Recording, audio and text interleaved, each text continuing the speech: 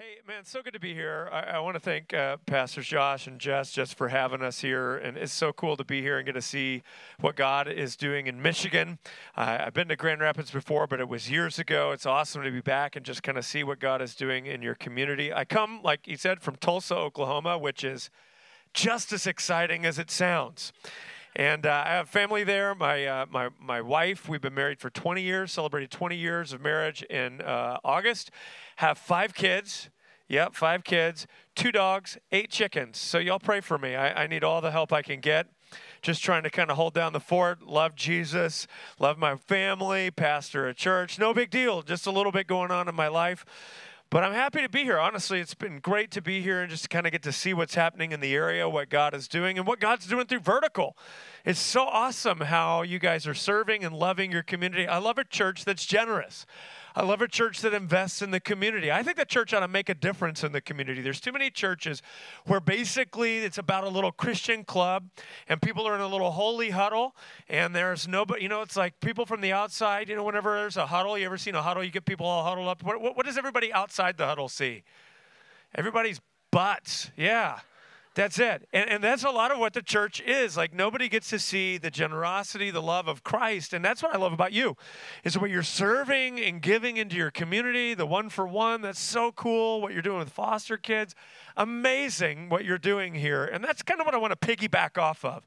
Just the generous church that you are. Pastor Josh was telling me about what's going to happen next month with your legacy offering and just what you guys do to love and serve your community. And I want to talk about how our God is a God of abundance and generosity for the mission of God. How many of you know God has a mission? I don't know if you've thought about that before, but God has a mission for you. You're not just here just to get your ticket punched for heaven so that one day when you die, you go up instead of down. There's more to it than that. If God was just interested in that, then why are we still here? You're here because God has a mission. God has a plan. I believe this, that wherever you find yourself, in your home, in your business, at your job, wherever it is that you were sent there by God. You're not just there by accident. You don't just go to the same coffee place every day because you like that coffee. What if you were sent there for a reason, to impact people? I believe if we as followers of Christ start seeing our lives through the lens of mission instead of through the lens of convenience and comfort, it changes everything. And that's what I love about your church, is you're doing that. That's what generosity is all about. And so when we talk about generosity, we're talking about the abundance of God for the mission of God, because God has a mission and then he resources us for that mission. We're going to look at 2 texts today. So if you have a Bible, if you want to follow along on your phone, 2 texts I want to point you to. Acts chapter 2 and then 1 John chapter 4. Acts 2 and 1 John chapter 4. In Acts chapter 2, the church has just exploded onto the scene. If you remember what happens in Acts chapter 2, the Holy Spirit comes on the day of Pentecost. If you remember this, he's poured out in an upper room, it says. Tongues of fire appear over the followers of Christ. They appear over their head. They start speaking in languages that they had never learned before. They spill out into the streets. They start speaking this way. And people from all over the place are freaking out because these guys are speaking in languages that were like their home language, but these guys had never learned this before. So they're kind of like, what's going on? And then Peter steps up in Acts chapter 2 and he preaches a sermon. He preaches the gospel. And it says that 3,000 men, there were way more than that, but they just counted the men, 3,000 people came to faith in Christ that day. So the church explodes onto the scene. Just before there is no church, and now there is a church. And so the church explodes onto the scene. And in Acts chapter 2, at the end, we get a little description of kind of how that church functioned, sort of what made that church special and what got people's attention. And I want you to look at Acts chapter 2, verse 42. We'll probably read through, verse 47. It says this: they, the church, devoted themselves to the apostles' teaching and to the fellowship, to the breaking of bread and to prayer. Everyone was filled with awe, and many wonders and miraculous signs were done by the apostles. All the believers were together and had everything in common. Verse 45 is fascinating. Selling their possessions and goods, they gave to anyone as he had need. Every day they continued to meet in the temple courts. They broke bread in their homes and ate together with glad and sincere hearts, praising God and enjoying the favor of all the people. And look at this. And the Lord added to their number daily those who were being saved. The first church was marked by the spirit of radical generosity. I don't know if you caught that in there, but they were selling homes and possessions so they could give to anyone who had need. Just stop and think about that for a second. This was in a time where people didn't have big fat savings accounts. You didn't have a 401k or a 403b. You didn't have a financial advisor. You had your land, you had your home. That was all you had to live on. For somebody to sell their home, for somebody to sell their land was a serious deal. And yet it was this kind of radical generosity, people selling homes and land to be able to give to those who had need. This kind of generosity is what marked the first church. It's what got people's attention, people from outside Christianity, this sort of knockoff Jewish religion that people didn't exactly know what to make of. They started paying attention to it because there was radical generosity. It was said of the first church that whenever plague would sweep through a city, everybody would leave the city because they didn't want to get sick. They didn't want to die, but the Christians would stay back. In fact, instead of leaving, they would press in. They would be the ones left behind to care for the poor, to care for the sick, the dying, the hurting, even many of them dying themselves. But it was that kind of radical generosity and selflessness that got people's attention. People started paying attention to what they were doing. Go, wow, what's happening here? What is this kind of love? What is this kind of generosity that these people have? What enables them to do this? I just saw an article, a video on a Reddit page of a pastor in Hong Kong. He's a Chinese pastor. If you don't know what's going on in Hong Kong right now, there are violent protests happening daily. And this pastor's a Chinese pastor, pastors a small church there. And he and his church are putting on yellow vests and shirts, and they're going out into the city, and they're going to where the protests are most violent. And they're positioning themselves in between the protesters and the police because many of these protesters are young kids, they're teenagers. And so they're positioning themselves in between the police and the protesters, and they're trying to de-escalate the tension and the violence in the situation. They're quite literally saying, as the police come in to break up the protests, they're saying, beat us, don't beat them. They've been beaten, they've been pepper sprayed, they have suffered in place of the people who are protesting. This is incredible. And they're not there just to serve the protesters. They're serving both the police and the protesters. And people can't wrap their minds around this. If you read this Reddit page, you'll find people on there saying, I'm an atheist. I don't even believe in God. I grew up in church, but I lost my faith in God. But what these people are doing is blowing my mind. This is the kind of Christianity that I think the world could get behind. What is that? It's radical generosity, selflessness, sacrifice. I have a feeling that if there were a group of Christians today, I don't care where they are, call it Grand Rapids, Holland, wherever you are, if we could get together with that kind of selfless, sacrificial, radical generosity, it gets people's attention.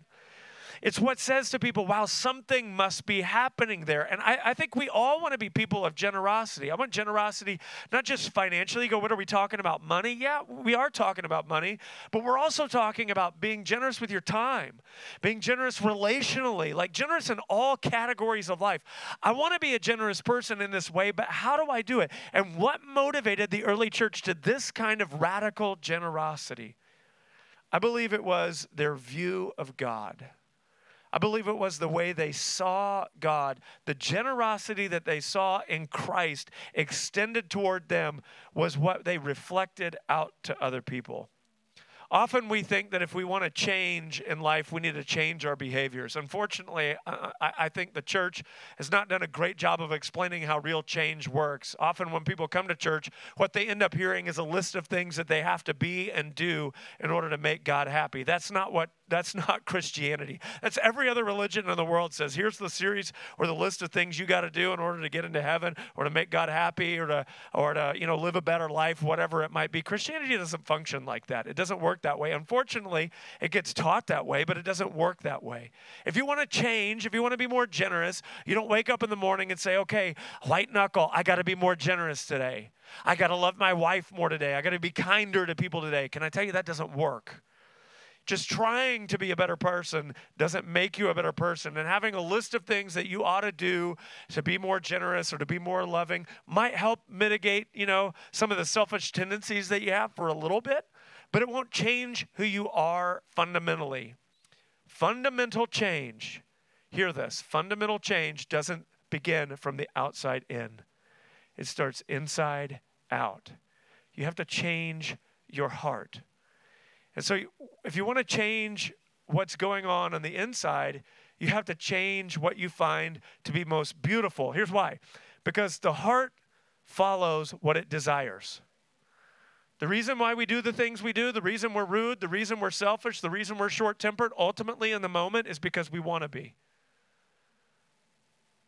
We found that anger works. We found that it just is a reaction that we kind of go to. We trust it more than doing things God's way. We have a view of life that says this is the way things ought to be. You want to change things, you start with your heart. You start with what you desire most. You want to follow God, you find Him to be more beautiful than anything else, and you'll start to become more like Christ. It's amazing how it works. You don't sit back and go, okay, be more like Jesus, be kinder, be more loving, be generous. You just start to find Christ more beautiful, and everything will change. And this is my life. I grew up in church. I grew up understanding Christianity, but I was nothing like Jesus. My marriage was falling apart. I was addicted to pornography. I was working in a church, but living a hypocritical life. I thought I loved Jesus. I had no idea I loved me. And whenever I found out that I was a sinner, even as good as I had been, even as nice as all the rules that I had kept for my whole life, never went out, never partied, never drank, never smoked, never did anything that, they say you shouldn't do. Never did drugs, anything like that. Cussed a little bit here and there, but tried to avoid just about everything else bad, right? That was my sort of way of thinking about things. And yet I was as selfish as I could ever be. It wasn't until I started seeing Jesus for who He really was that I started to change, and my life was truly transformed. You ask people that knew me 10 years ago, I wasn't a pleasant person to be around. What happened? I saw God for who He was. What happened with the early church? They saw God for who He really was. When you see God for who He is, it changes you. You never see anybody run into Jesus in the New Testament. Read it sometime. Nobody ever meets Jesus and goes, okay, that was interesting. Moving on. Like, that never happens. People get angry or they fall in love with Him. But there's no in between. And too much of Christianity today is that whole thing. Interesting. Okay, that was a nice time at church. Maybe I'll go back in a month. Do we really see Jesus if that's who He is to us?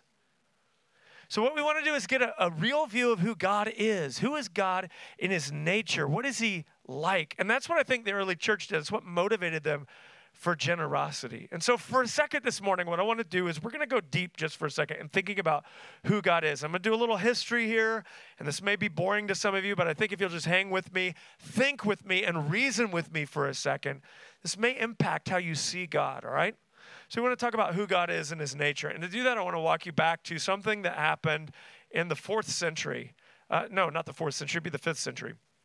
So in 400 AD, there was a church council. It was essentially a council that was gathered to answer a question, an argument between two guys. It's an important argument. One guy was named Arius, and the other guy was named Athanasius. And they were arguing about the nature of God, who God is, what is God like. Arius had said that God is absolute. God is one. There's only one God, and he's indivisible. He can't be divided. He's absolute in every quality that He has. He's also immutable, meaning He doesn't change. He can't be affected from the outside. God is absolute. Now, because Arius believed this, he had reasoned that Jesus would be God's first creation, that Jesus is not God Himself, not made of the same substance as God, and is not eternal like God is in the sense that He has always been, but that God made Him and formed Him as God's first creation, worthy of worship, worthy of praise. Oh, we ought to worship Jesus, but He's just not made out of the same thing that God is, because God is absolute. He can't be divided. There can't be more than one. So because of that, Arius reasoned that Jesus is God's first creation. Athanasius came from another perspective, and he said, no, Jesus is God. He's part of what's called the Trinity, Father, Son, and Holy Spirit. Perhaps you've heard of that doctrine before, the doctrine of the Trinity, Father, Son, Holy Spirit. Now, this may be interesting to you, but the word Trinity doesn't appear anywhere in the New Testament. It doesn't appear anywhere in the Bible, for that matter. But the church fathers reasoned that there was a Trinity by reading Scripture. The idea is implied even though the word isn't there. Now, why does this matter and why are we talking about this? Because whether God is triune or whether God is one has huge implications in who God is and what God's nature is like. For instance, if Arius is right and God is only one, then God's nature would not be love. God could be power, he could be truth, but he would not be love. He's absolute, but he couldn't be love. Why? Because you can't love if you're alone. You couldn't be love alone. It takes someone else or something else to love for there to be love present. And if God has existed from all eternity and there's only one God, there's just one, then he might be power and he might be truth, he might be absoluteness, but he isn't love because you need somebody else to love. How many of you ever seen the movie Castaway with Tom Hanks where he's stranded on a desert island? You know this movie? It's a great movie. And you remember when he's stranded on the desert island, he's lonely, and so he has a friend there that he creates? What's the name of his friend? Yeah, Wilson. Best part of the movie, the volleyball with the bloody handprint on it that he turns into like his friend. Anybody else cry whenever Wilson, Wilson's like sailing off into the water. He loses Wilson. I'm not going to lie. I shed a tear in the theater whenever Tom Hanks lost Wilson. I was devastated, and it's a volleyball. Why? Why does he create Wilson? Because he's lonely.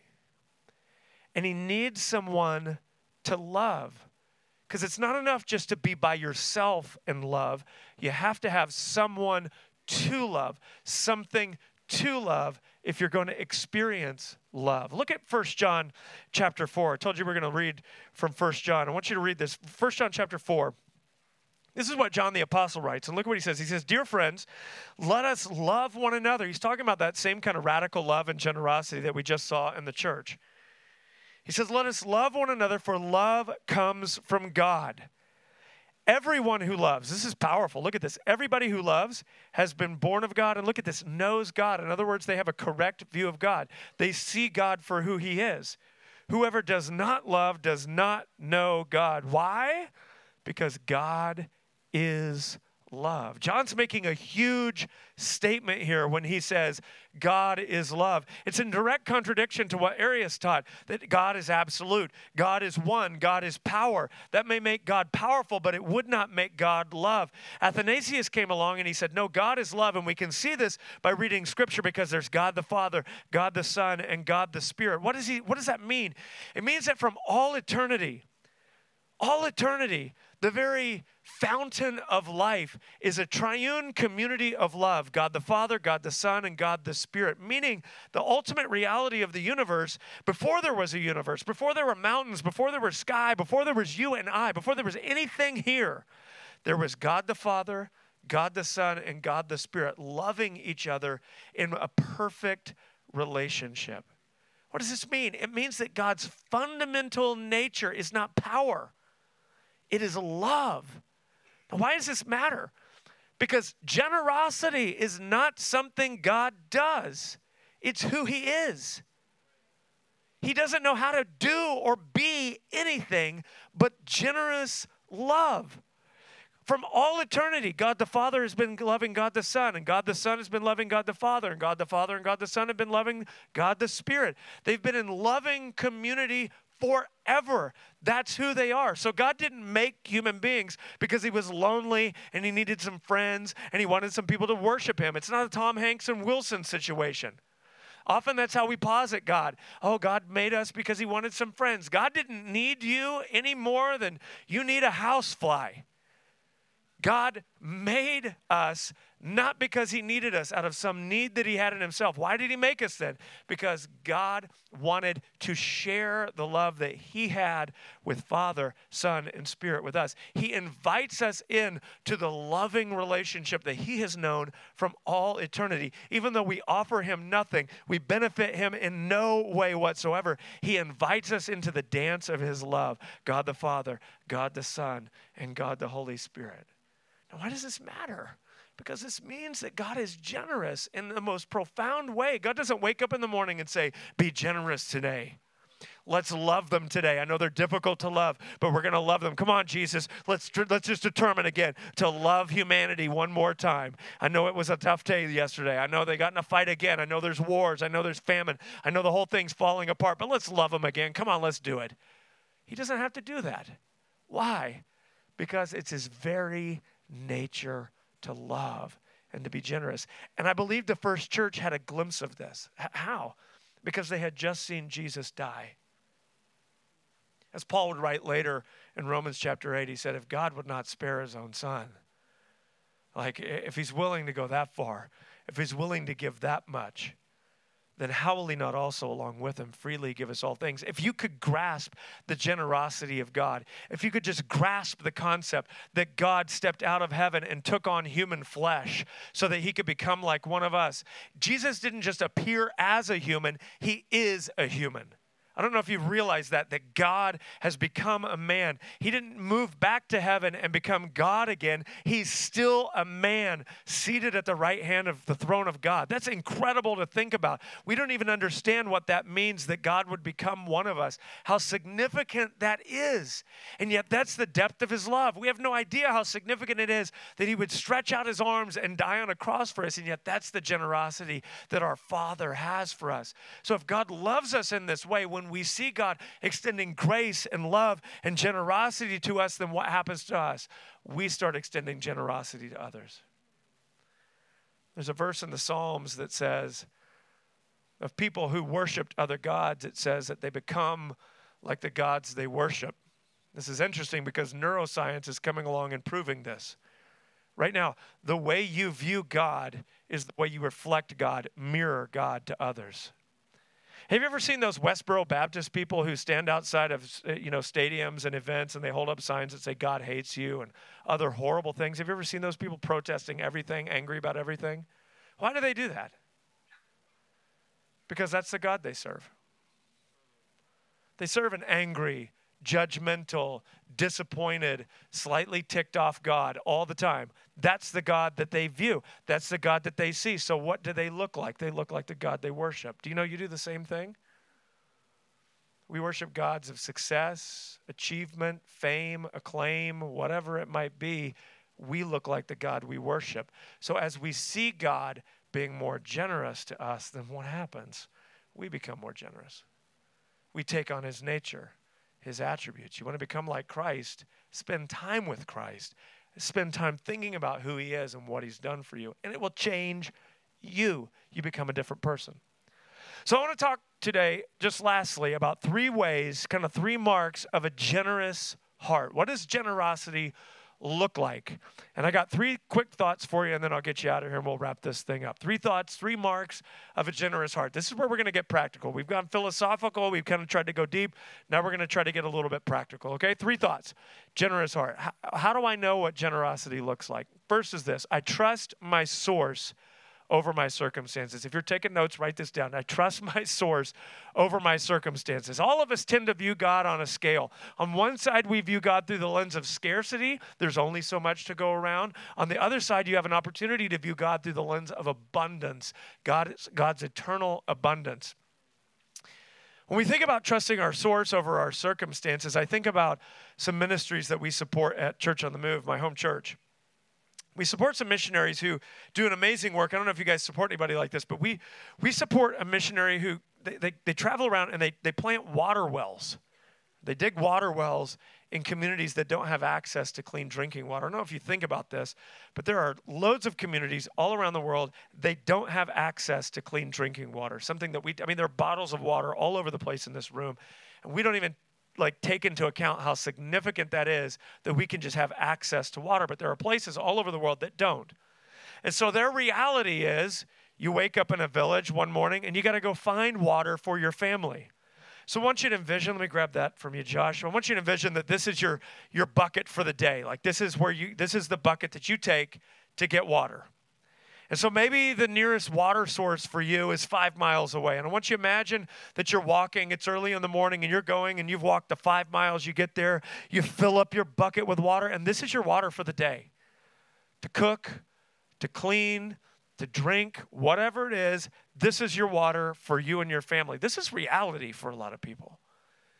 And so you have your water, and you're walking back to your village. It was a 5-mile hike there. You're on mile 9. You're just a mile away from your village, and you're heading back, and maybe you could even see your village off in the distance, and coming toward you is somebody else from your village. You recognize them. You know that they're near you.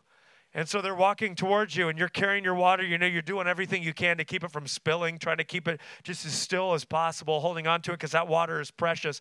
And I want you to imagine that as they're walking to you, they stop and they go, "Oh, I'm thirsty. Do you mind if I have a drink?" How are you going to respond? Well, there's a puddle about 4 miles that direction. Good luck. Keep going. You'll get there eventually. It's just right over there. But you're not saying, "Here, have some of my water." Why? Because you only have so much. This is all I have for the day. And it's not that I don't want to be generous. It's not that I don't care about you. It's not even that I don't love you. It's that this is for my kids. This is for my family, and I have to hold on to this today because it's all I've got. What is this? This is called a scarcity mindset. There's only so much. Now, I want you to envision it's a hot summer day. I don't know how hot it gets here. It gets hot in Oklahoma. Humid, hot. And I want you to imagine that you're out on your front porch. We've got plants on our front porch. And I want you to imagine that you've just got a hose out on your front porch. My wife, she goes out there every morning with a hose like this. She turns on the faucet. Water starts coming out. Think about how much water we have that we can just pour it on the ground. And you're just out there watering your plants. You've turned the faucet on, and it's just going to keep coming out until you go over and turn that faucet off. Think about that. You could leave it on all day, all night. It'll just keep coming out. Your water bill might go up, but the water just keeps coming out. And so I want you to imagine that you're just standing there watering your plants, and somebody comes running down the street, and they're hot and they're sweaty and they've been running and whatever. And so they come down the street and they come over and they go, "Oh, I'm exhausted. My house is still a ways away. Yeah, I'm thirsty. Can I have a drink?" How do you respond? Sure. It's no big deal. It's nothing to you. Why? Because this water just keeps coming out of this hose forever. I'm connected to an infinite source. You wonder why you're not generous. It's because the way you see the world is through the lens of scarcity. And so many of us, we don't see ourselves as being connected to an infinite source, to an abundant God. We see the world like there's only so much to go around. This is what I have, and I would love to give to the church, and I'd love to give to that, that mission over there, or that orphan thing that's going on there, or whatever's happening. Like, I would love to help people, but I can't because this is my bucket. This is all I have, and I would love to help you, but I just can't do it. What needs to happen? We've got to stop seeing our world and our lives and the resources of money and time and relationship. We got to stop seeing that through the lens of scarcity, and we got to start seeing it through the lens of abundance. No, I don't have so little. I have so much because I'm connected to an infinite God who made everything in the universe. And if he knows how to get me just a little, he can get me more. So I'll be generous when he says give. I'll sow into other people when he says do that. When he says spend time with them or send that text or love even though you're not getting much in return, I'll keep doing that because I'm connected to an infinite supply. Can I get an amen? That's what it is to see yourself being connected to a source rather than your circumstance through the lens of scarcity. Second mark of a generous heart is that you choose celebration over criticism. It's an interesting cultural undercurrent. I've watched this increase so much in like maybe the last 10 years. There's just this undercurrent of criticism towards anybody who's successful in life.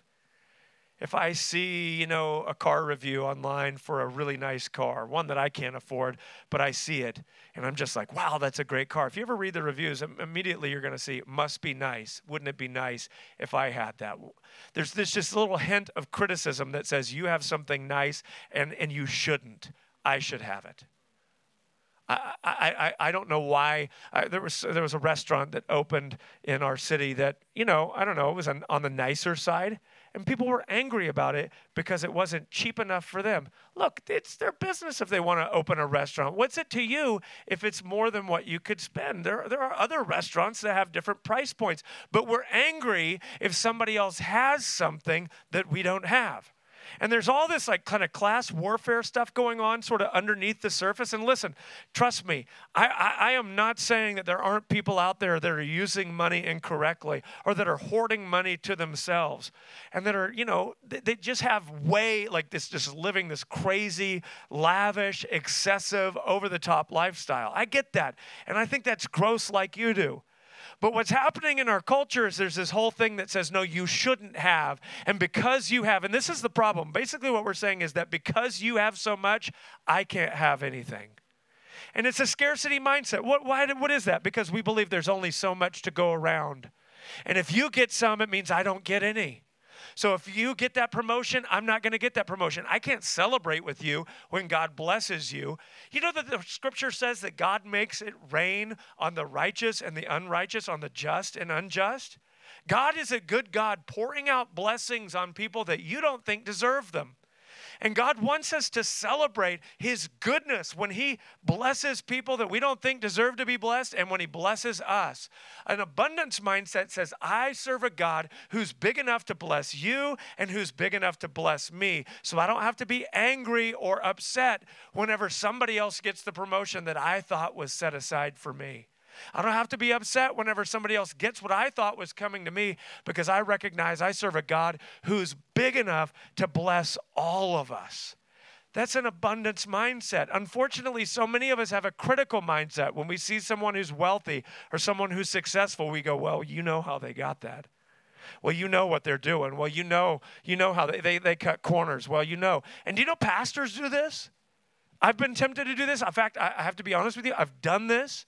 Another church is successful in the community, and what do? We start talking bad about it. Well, you know why so many people go there, don't you? They're not very deep. They're very shallow. We're deep over here. We're the deep Christians, the real Christians. Those are the shallow Christians. The only reason they go over there is because it's so watered down. Nobody ever confronts anything. We're the deep people over here, and yeah, there's a few of us. What is that? We're just looking for an edge of superiority to just prove that we're better than they are, rather than saying, no, God could bless me, and he can bless them. God can bless us both, so we choose celebration. Scripture says we mourn with those who mourn. Many of us are good at doing that. We'll let you cry on our shoulder. We'll weep with you. But we are not so good at celebrating with those who celebrate. Scripture calls us to rejoice with those who rejoice. You want to be an abundance mindset, have a heart of generosity. You got to be willing to give when it doesn't mean you're getting blessed. Third thing is this. I practice. This is strategic wording. You learn to practice worship instead of worry. Gratitude over worry. How many of you have lived long enough in your life to find out that life is basically just a never-ending series of opportunities to worry?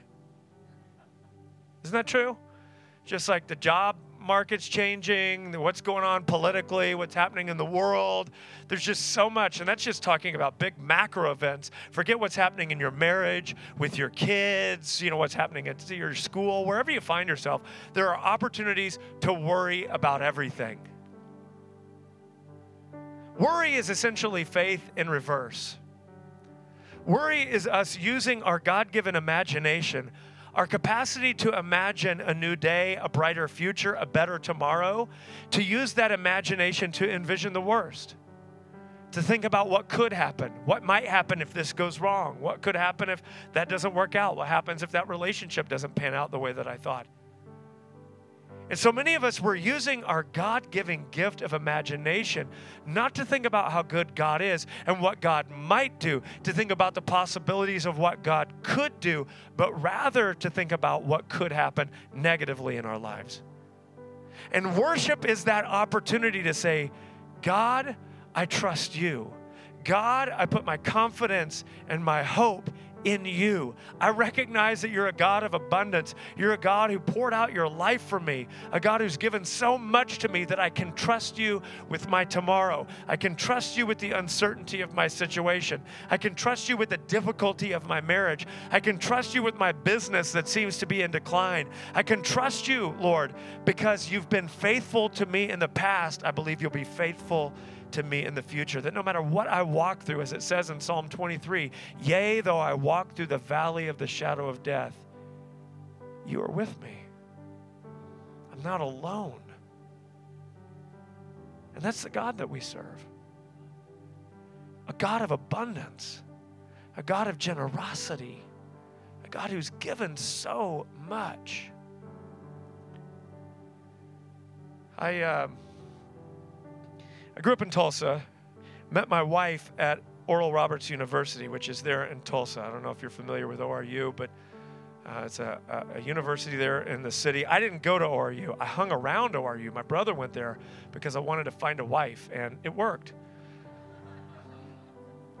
But whenever I was going there or hanging around there, I made friends with several of the guys on the basketball team. I love basketball, if you can't tell. And by the way, me and Pastor Josh just spent the whole ride yesterday on the way to Ann Arbor just arguing. And honestly, I believe I won the argument that Michael Jordan is indeed the greatest basketball player over LeBron. I don't know if you feel me on this, Vertical Church, but it's the truth. Jordan is the best. And anyway, so we talked, but I love basketball. I've become friends with the basketball players. And so I became a huge fan of ORU basketball. And they were really good. I mean, they were packing out their arena. It was awesome. And I would go to these games, and I mean, I was just a rabid fan, but I never could figure out that on the basketball court was this phrase that apparently Oral Roberts had coined. And it said this down on the baseline. It said, expect a miracle. Yeah, which I thought was a little disrespectful to the basketball team. I mean, like, what are we trying to say here? You're playing basketball. Hey, I don't think we have any chance, but who knows? We might miraculously win tonight. And I couldn't wrap my head around that phrase and what it meant. But as I've gotten a little bit older and as I've understood where he was coming from, I see the meaning behind it. What does he mean? It means that we serve an infinite God. We serve a God who created the universe, like with a word. We serve a God who holds everything together. That's the God that we serve. And yet we act like maybe he's incapable of acting in our lives. That maybe God couldn't do or wouldn't do something on our behalf, that God doesn't care or doesn't have time or just is too busy running the rest of the universe that your life doesn't matter to you. It's unreasonable not to expect God to act. If we really believe that's who God is, we ought to expect a miracle. We ought to expect God to act. We got to expect God to move. That when God says trust him and take a step and give or sow into somebody or send a text or sit down and have a coffee or a lunch, or open up and take a chance and share our faith with somebody, that God is at work. God is doing so much more than we think he is.